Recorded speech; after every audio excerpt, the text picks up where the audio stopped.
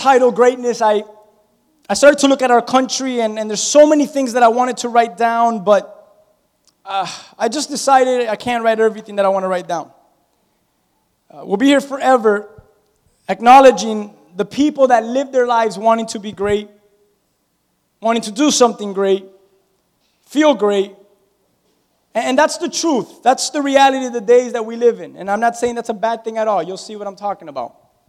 We live in a time where many people want to be great, where many people want to look great and they want to feel great, okay?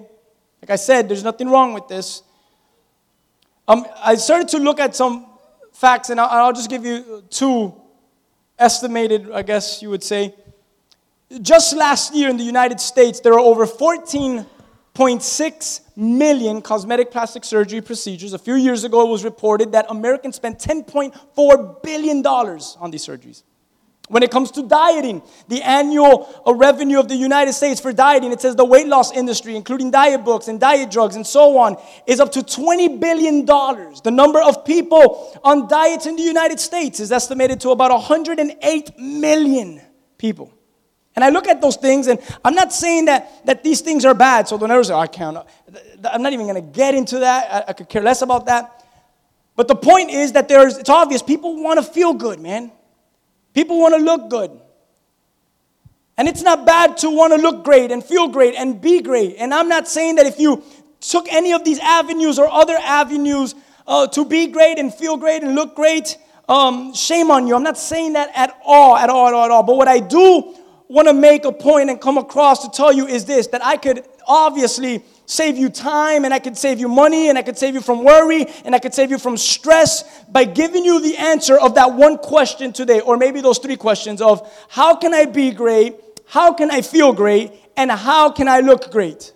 Ephesians chapter 2 teaches us that we are the work of His hands. Amen?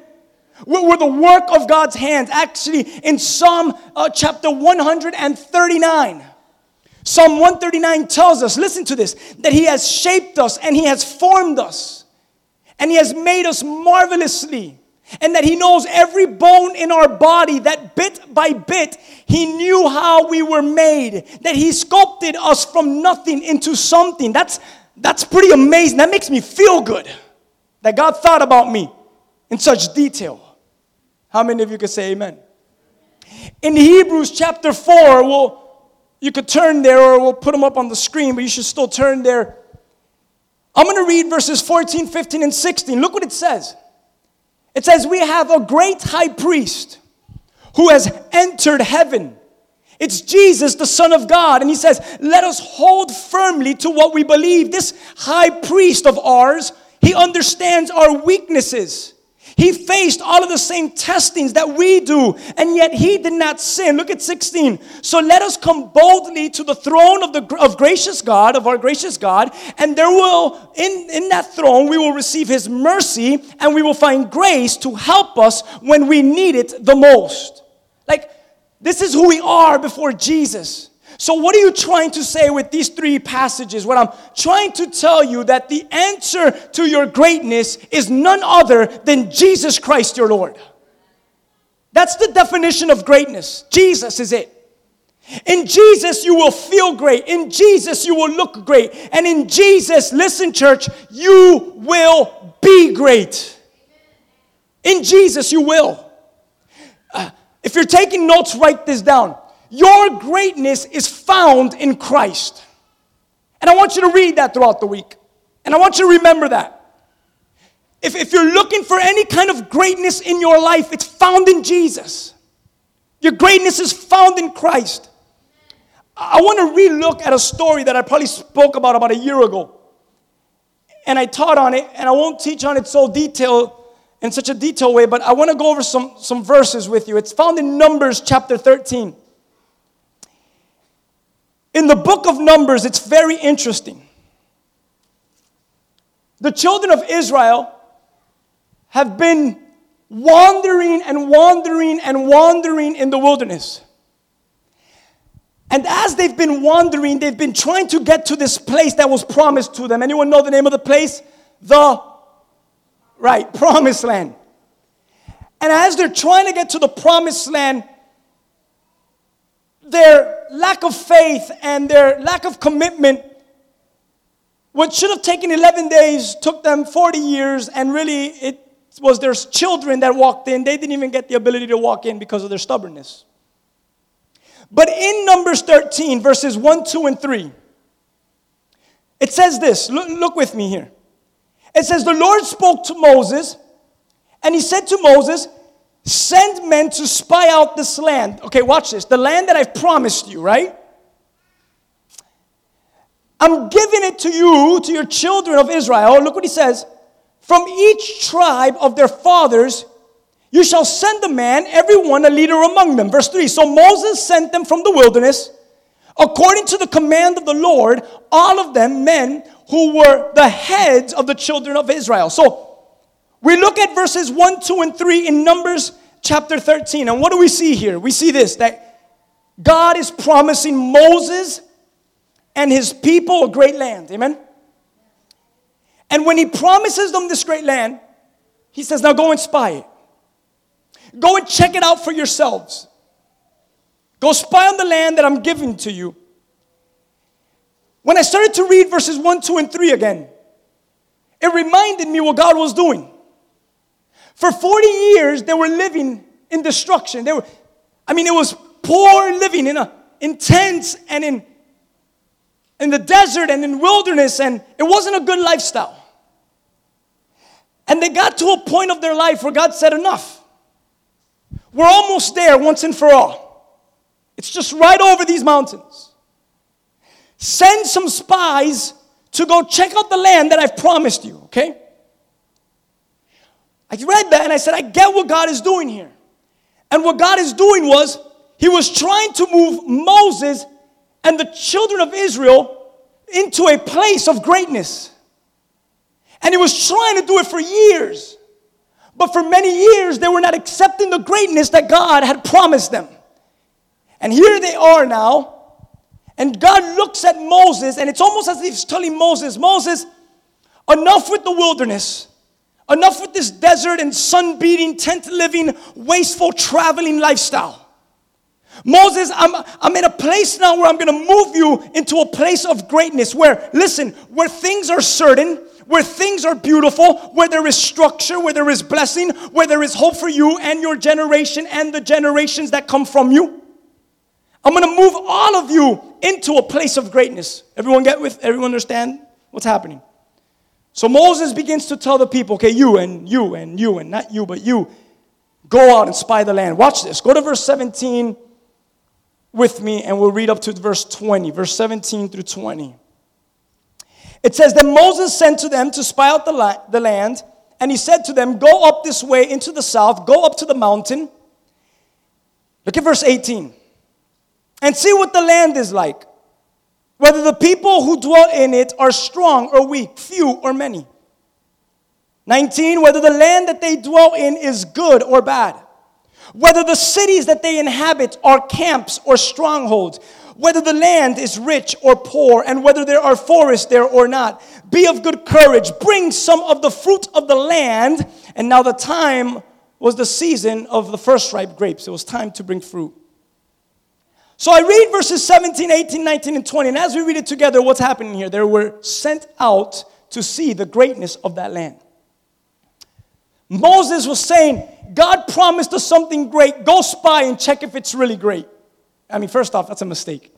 You should have just closed your eyes, blindfolded, and walked into it because God said it and it was great. You should not even question God, right?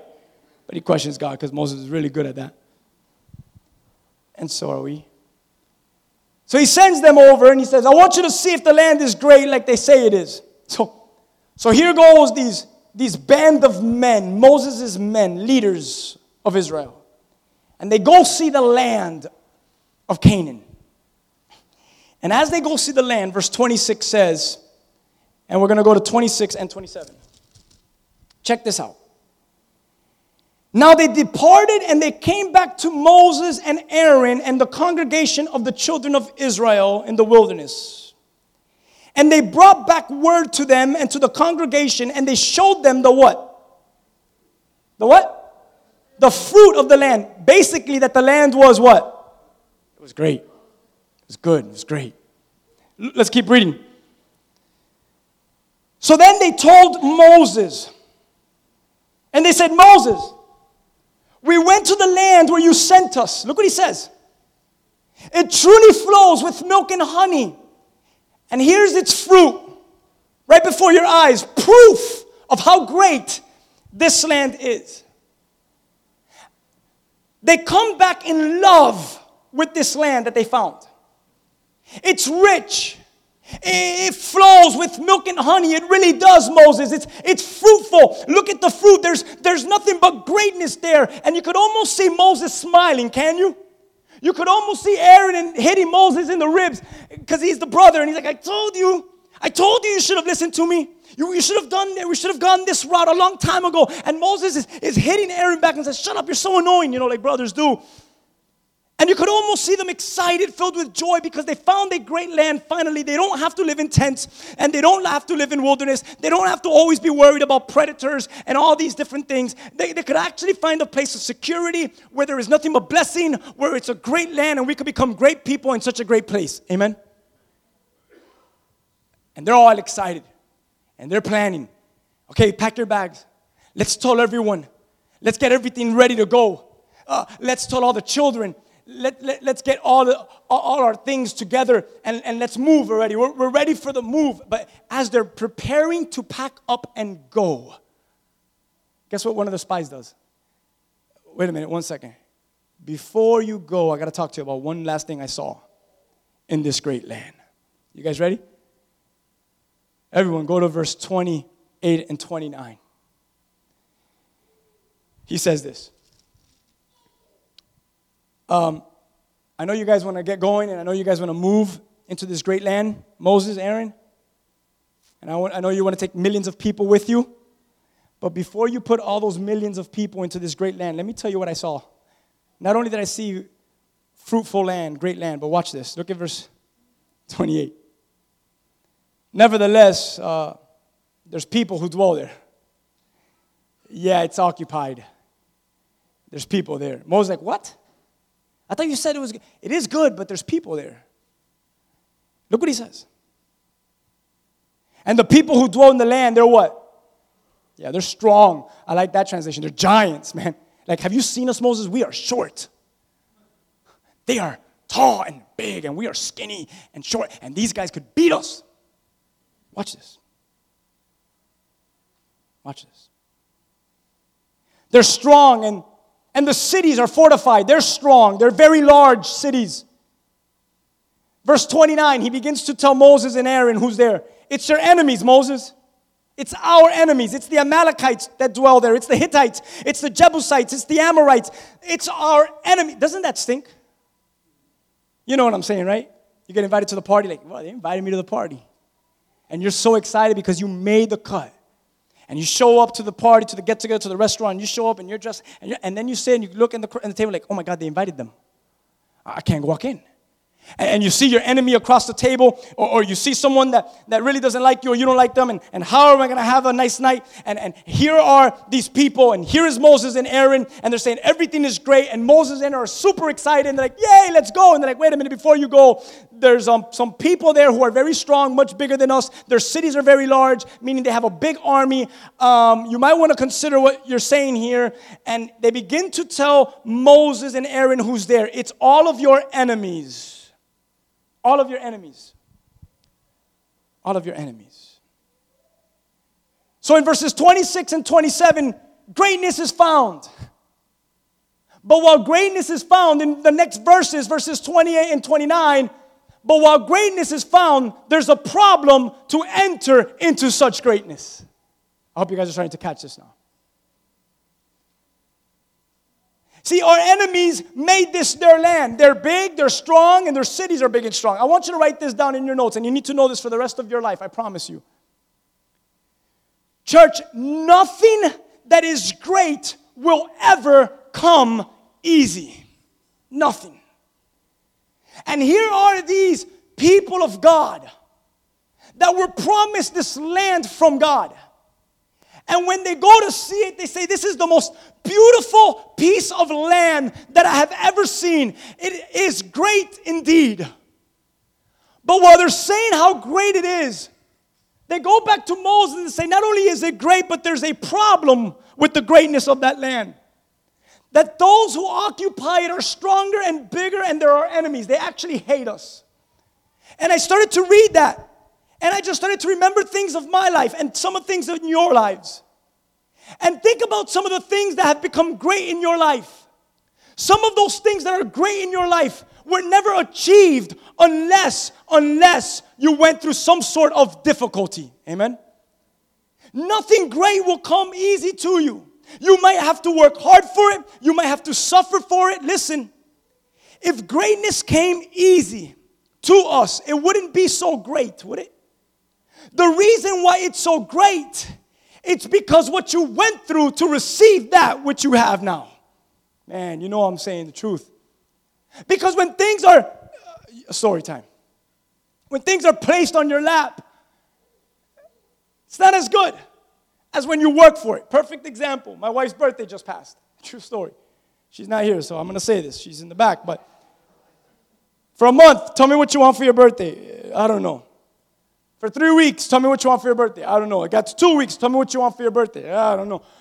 To the week of, tell me what you want for your birthday. I don't know. A couple days before her birthday, I'm at work. Tell me what you want for your birthday.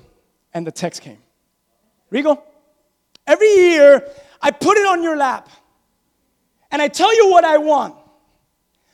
But this year, I'm not putting anything on your lap. You're going to have to work for it. And you're going to have to figure out what it is that I want. Okay. It's the worst thing. Women, listen, that's the worst thing you could ever do to your husband. And all the men say, yeah, don't do that. Don't do that. That's hard. And I was all excited. I even had my students help me. I was like, I'm gonna go. I'm scared of heights. Like, I'm gonna go skydiving because she's always wanted to do it again, and she wants to skydive. And the gift is not gonna be skydiving, but it's that her husband is gonna sacrifice to go skydiving with her. When she sees that I bought a ticket for me, she's gonna be like, "You're gonna go," and all this. I ended up buying her something else. When she opens the gift, I said, "Okay, I'm gonna tell you now what I really was gonna get you." And I thought she was gonna say, "You should have done it," because then I was gonna buy it that same night and surprise her. I was going to go skydiving with you. I was going to buy us both tickets. And she looks at me, she goes, "Are you kidding me?" She goes, "Don't you ever do that." And I said, "What do you mean? You've always said you wanted to go again. You've always said you wanted to do this." She said, "Yes, I'm getting older now, and I don't know how I feel about jumping off a plane anymore." I think it's because she became a mom and all that. And I said, "Oh, okay, but I didn't get it, so it's okay. Do you like the gift?" And it was a mess. I drove my students crazy. I had them all around my desk. "Come on, help me pick this gift. You think she's going to like skydiving?" And I started to pump myself up. I could do it. I could jump off a plane, baby. And thank God I didn't get her that. I got her something else that I saw she would always walk through this store. And I said, "Oh, I love this. But don't you ever get it because it's too expensive." So I said, "It's her birthday. I could make a sacrifice." But all in all, in your personal life and in your faith walk, if things are great, if it's great in your life, listen to what I'm about to tell you. If greatness has come upon you, you recognize that to receive such a greatness, it came with much sacrifice. Amen? And I want you to write that down in your notes. That to receive such greatness, it comes with much sacrifice. It took me getting in front of the computer. It took me calling best friends. It took me to go back to my memory lane and say, what does she like when she walked by the wall? And what does she say that I wrote down on my phone? And now I have to start now for next year because I can't do this again.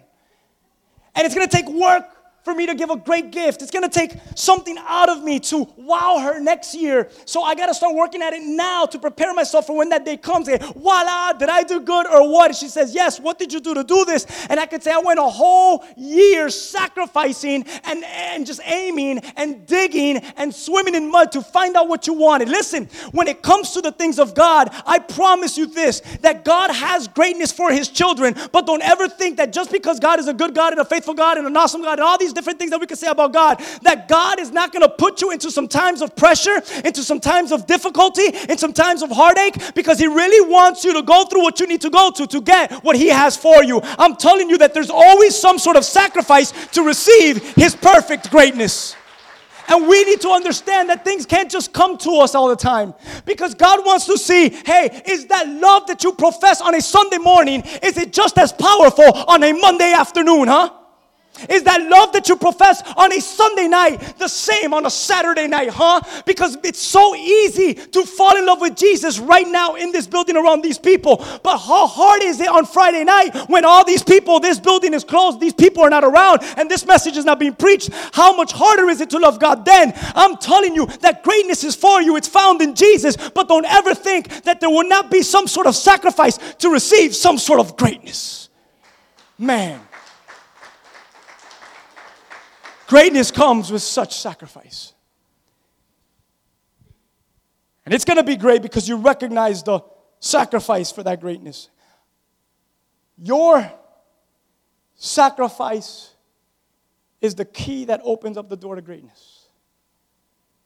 But the question is the Lord that worth it to you? That you are willing to sacrifice the things that are of most important to you to receive the greatness that the Lord has for you? Man, I wish you could just hear that. Is He that important? Is He that worth it to you that you are willing to sacrifice the things that are most important to you in order to receive the greatness that He has for you? If you work through the hardness, if you work through the hardship, the greatness will follow because Christ sees that you have placed Him before all the things that are important to you. I love what Jesus says in Luke chapter 14, verses 25, 26, and 27. Watch this.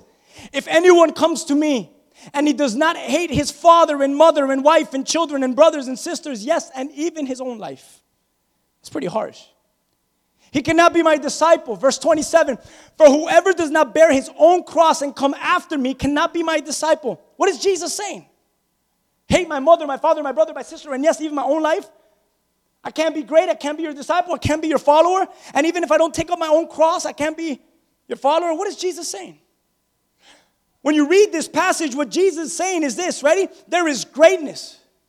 But greatness will not come without sacrifice. And I need, everyone say I need. Right. Jesus is saying this, I need to mean more to you. I need to mean more to you than your father, mother, wife, children, brothers, sisters, and yes, even your own life. I need to be more than that in you. You cannot be my disciple. You cannot enter into greatness unless you bear up your own cross. I wrote down these two things, and I really mean this. And if you don't agree with me, it's okay. We're not going to agree on everything. But one who loves other things more than God is not a Christian. Do you understand that? You're not. If you love something in your life more than God today, I'm sorry, I love you. Trust me, I want you back here next Sunday, but I have a responsibility to tell you this. You're not a Christian if you love something more than God. And I'm being very serious and honest and loving when I say that.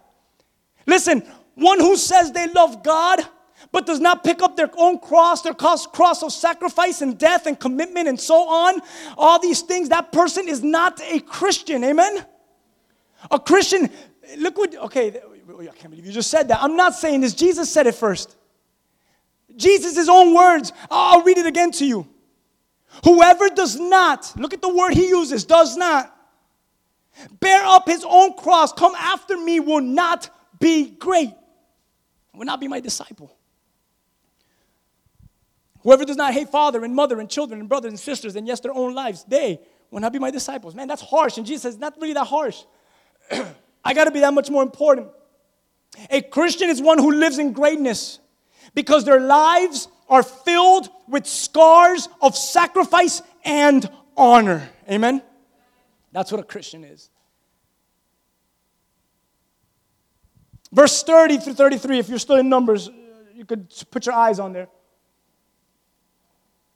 In Numbers 13, in verses 30 through 33, they began to mumble and grumble and complain, oh my gosh, we can't go, they're going to kill us. If we go over there, the enemies are going to kill us. And look at verse 30. Caleb quieted the people. And he said, let's go up at once and let's take this. I love that. Let's take this possession, for we are well able to overcome it. You know, Caleb the spy said that, and Moses probably looked at him and said, are you crazy? And Caleb says, no, actually, I am. But let's go up at once and take what's ours. Look at 31. But the men who had gone up with him said, we're We're not able to go up against these people. They're stronger than us. Have you ever been there in life? You've ever faced something so strong? Come on, be honest. Let me get close to you. You've ever been to that point where that sun is in your face so much that you're like, I just can't control him anymore? You've ever been to that place where your boss is just picking at you so much that you're ready to explode? They're like, I want to say something, but I can't because they have this power. They're just stronger than me, and I can't no more. You've been at the place in your life where you've just given up because the enemy that stands before you is so much stronger and so much bigger than you, that the first thing that comes to your mind is, hey, let me find a way of conquering it. That's not it. The first thing that comes to your mind is, if I go, I'm going to be defeated yet again. Have you ever been to that place where these people are, where they look at Caleb and they say, Caleb, we're not able to go because these people are too much, they're strong, man. And then it says this, they got so scared, verse 32 says, they left Caleb's sight and they went to the millions of people, to the children of Israel. They said, we got to do something about this before Caleb goes over there and riles them up. Look what they do in verse 32. It says, and they gave the children of Israel a what? A what?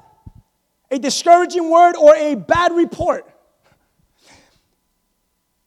And they said, the land which they spied out, the land which the spies have gone to see, it devours, is a land that devours its inhabitants. And all the people whom we saw in it are men of great stature. We saw giants, and we were like grasshoppers in our own sight, and there were giants before us. In verses 30 through 33, Caleb, this amazing spy, says, let's go get them. Let's overtake them. And all the other leaders of Israel were scared, and their answer was, no, slow down, pull the brakes. They're stronger than us. And they reported the news to the people that were waiting. What happened? What happened? Tell us. Like, you haven't heard? It's not good. Enemies are there. They're going to kill us all. They've killed everyone that's walked in. It's ghetto there. You can't go in that neighborhood. And all these people were waiting for good news. Like, what do you mean? I thought it was promised to us. I thought we were going to finally go. I'm tired of this desert. Come on. How many of you have lived your life this way? I'm tired of this way. I don't want to live like this no more. I don't want to live in this way anymore. I don't want to deal with these circumstances no more. When is my freedom going to come? When is greatness going to finally arrive? When am I going to open up the door for blessings in my life? How much longer do I have to be surrounded by such misery, huh? And then they're waiting for good news. And instead of good news coming to them, guess what comes? Yeah, it's not going to happen. I got bad news. Look what happens here. It continues to read on. And as they were told the bad news, they begin to yell. The rest of the verses describe. And they begin to cry out. And they continue to live defeated. As a people, I want you to write this in your notes, okay? We're going to have to make a decision in our lives once and for all. Here it is. Will we be great and do what is needed so that we could become great? And that's the question you have to ask yourself every time you wake up. God has called me to greatness in Christ Jesus. And if God has called me in greatness in Jesus Christ, then I need to wake up this morning and I need to recognize that I'm going to do whatever is needed from me to become great in Jesus Christ. Will you live in the greatness of God, or will you live and continue to live in the excuses of your life? For example, will we live in the limits that others have set for us or we ourselves have set in our lives? Will we live in the negativity that others have spoken into us? I wrote this down and I want you to live in such a manner. Get away from people like this. Do I really need to open up the scripture and go to verses and go to passages to teach you this? Listen, I already struggle with my own doubt. I already struggle with negativity and limitations. And I don't need to surround myself with others that are going to continue to bring me down. But I need to surround myself with people that are going to say, like Caleb said, let's go, we'll overtake them. It won't be easy, but man, we're going to do it. You see, greatness is here for the church. Greatness is here for you and for me. And if Christ is in us, how can we not be great, church? How are we not walking into the greatness that He has set before us each day?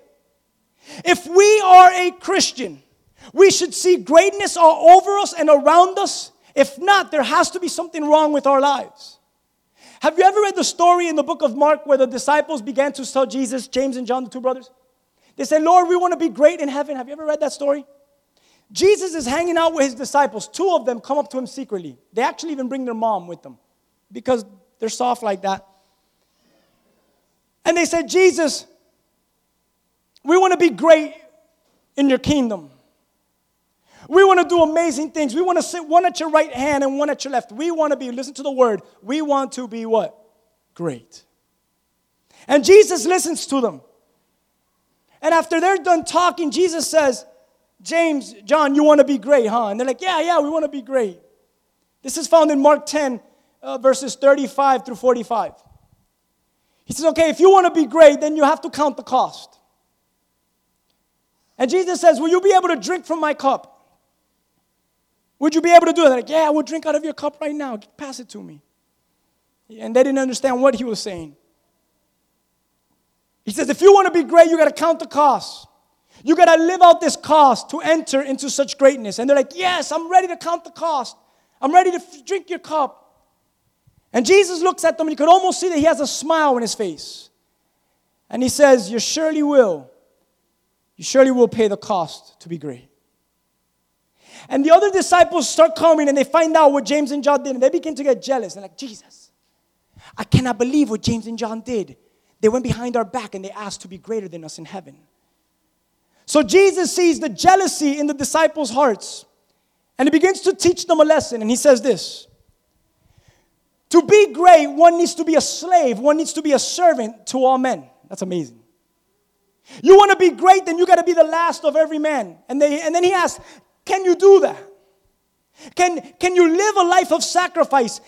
A sacrifice which brings honor. And while Jesus is discussing this with the disciples, it's almost as if he's saying this.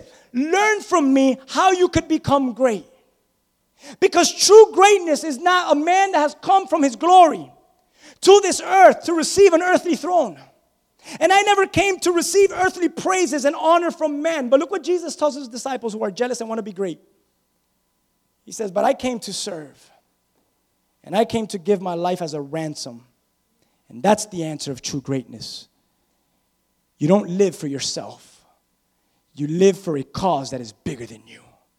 Wow.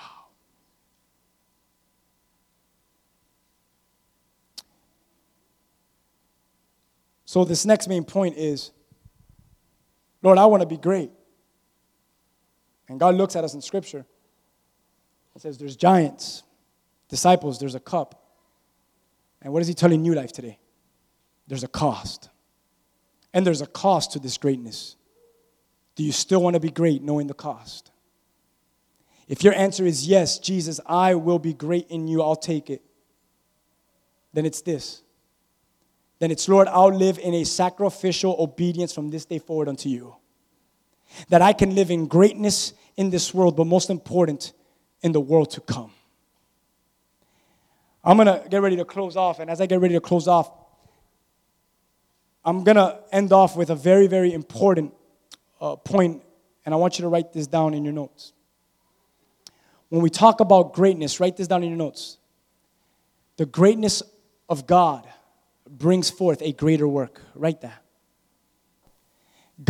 In God's greatness, there's a greater work. And you might be looking and saying, what in the world are you talking about? I'm going to quote Jesus, and why not quote Jesus? In John chapter 14, verse 12, I want you to see what Jesus tells his followers. He says, most assuredly I say to you, that he who believes in me, the works that I do, he will also do. But look at the next part of this verse. And greater works than these he will do. Because I now go to be with my Father. I read John chapter 14, verse 12. And I recognize that in the greatness of Jesus Christ, there is a greater work. And I don't understand this verse when I first read it, because How can the greatest man that ever lived tell his sinful followers that I am the definition of greatness, but yet you will do greater things than me? You will do greater works than me, and now I'm going to go to be with Dad. You see, when you look at John 14, Jesus is in the prime of his ministry. And in the prime of his ministry, he said something that struck as odd, but yet so powerful. Though I'm in my prime, church, I'm going to leave now to be with my Father, he tells his followers. But I'm leaving behind something for you. I'm leaving behind a greater work for you to do. Man. In his greatness, in the greatness of Christ Jesus,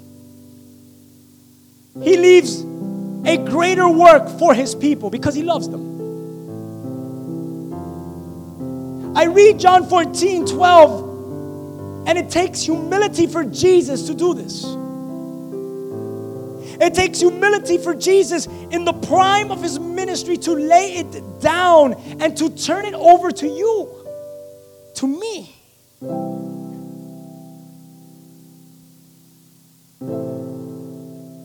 Like, I woke up this morning and I got dressed and I drove over here and I stand up here. And I recognize that as I grab this mic and I speak into this mic and it comes out of these speakers and hopefully into your heart, I recognize what that's called right there.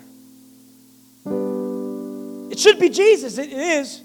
But he should be physically the one here right now, and I should be the physical one sitting there and just learning from Jesus, his own flesh, body. But when Jesus goes to be with the Father, he does something so amazing. He says, I'm great. That would be cool if Jesus was calling us and say, you're right. I couldn't make it, but I did call you to tell you. But no, back to the point. The truth is, in his greatness, he looked at me, he looked at you, and says, I'm going to go to be with the Father. And in my greatness, I'm going to give you something. And that's a greater work than I was ever able to do. I'm calling you to do it, church. And I want to be like James, and I want to be like Peter. When they said, God resists the proud, but he gives grace to the humble.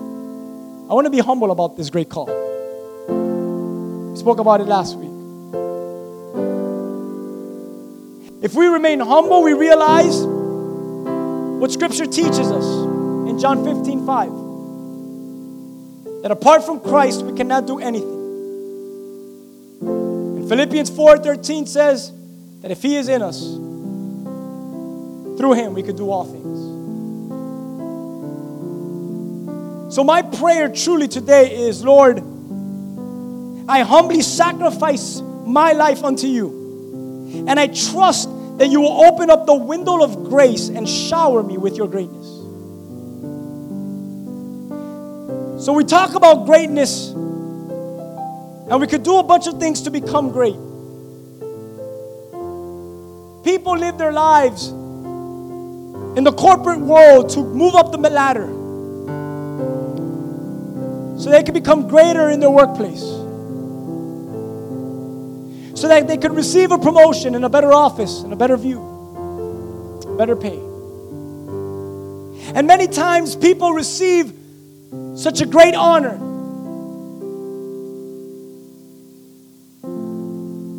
while at home they lose their family. So everything seemed to be going great, but the greatest things were left behind, and their children don't even know their father. So many people live their lives to become great. And that's not a bad thing, but it is when it's focused on self. When greatness is focused on me, it's a disaster. But when I want to be great for the cause of Christ, it's a recipe for success, church.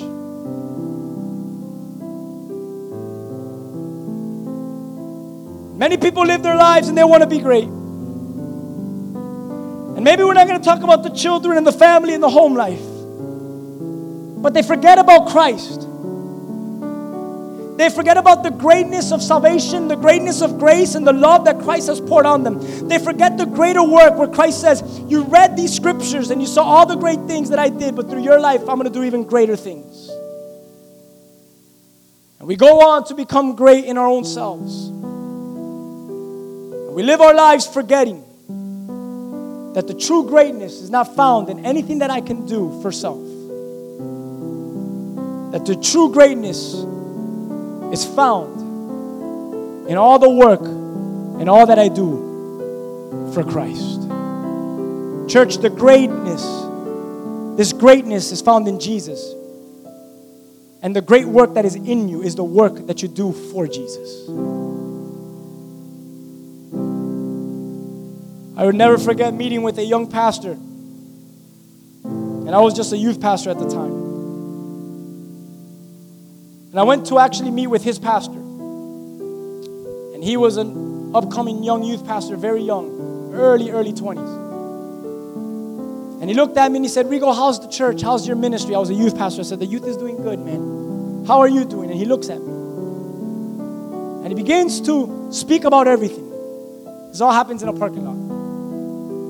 And he begins to say, oh man, and just in case he listens to the podcast, he just goes off in all these things that he's doing and that he's receiving. All these things that he's placed under his belt to flash before men.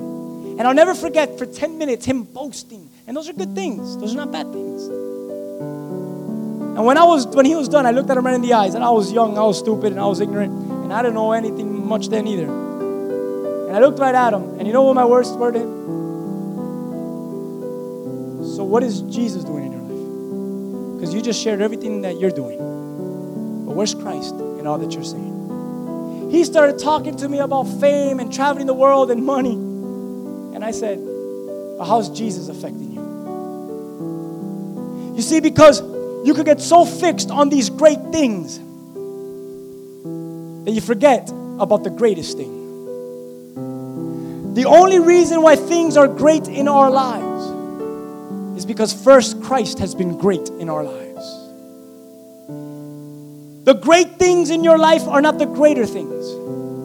The greatest thing in your life is Jesus Christ. He is the definition of greatness in you. And because greatness is in you, a greater work must come out of you. What is the greater work? You go therefore and make disciples. Watch this. Of all nations. If you study the life of Christ, he kept the gospel in his circle. Because all he did for those years was train 12 men. But after he was done training those 12 men on the cross, he said, it is finished. The church will be built now. And he goes to be with the Father, and in that circle of 12 men, it blows up. And for the first time ever, the disciples and you and I do something that Jesus has never done. And he's given us the grace to do it. Are you ready? We took the gospel to the ends of the earth for Jesus Christ. What is that? That's the greater work. That the ends of the earth are hearing the gospel of the greatness of Jesus Christ. Church, here it is as I end. If you are a Christian, walk in his greatness. Walk in it. It's not going to come easy because there's giants and enemies in the land. But are you like Caleb? Let's go attack. Or are you like the other ones? No, let's not. They're going to kill us. Listen, it's never going to come easy.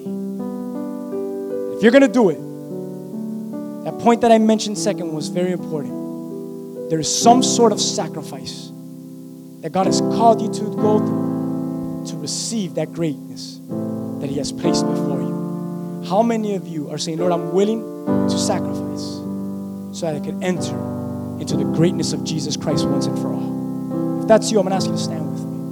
We're going to close off in prayer. And And we're going to believe as we pray that, Lord, I know there's greatness on the other side. I know there's greatness that awaits me. Lord, many times I complain and I ache because of the struggle. I go on in my life day after day, Lord, and I don't want to sacrifice.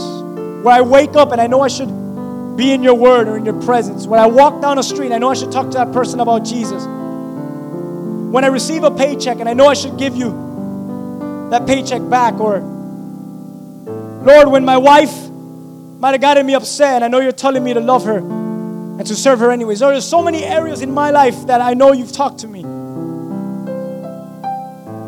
And you say, Rigo, if you want to receive such greatness, there needs to be much sacrifice. If you want that greater work to process, I'll take you through it, and you're going to achieve those greater works. It won't come easy. It's going to be a form of sacrifice. But nonetheless, my promises, they're yes, they're amen. My promise will remain. Greatness will still be there. So, Lord, I raise my hand before you. And, Lord, I open my heart before you. And I say, Lord, I want to be great. I want to feel great. I want to look great. I want to be great. I want to do great. Not for my own self,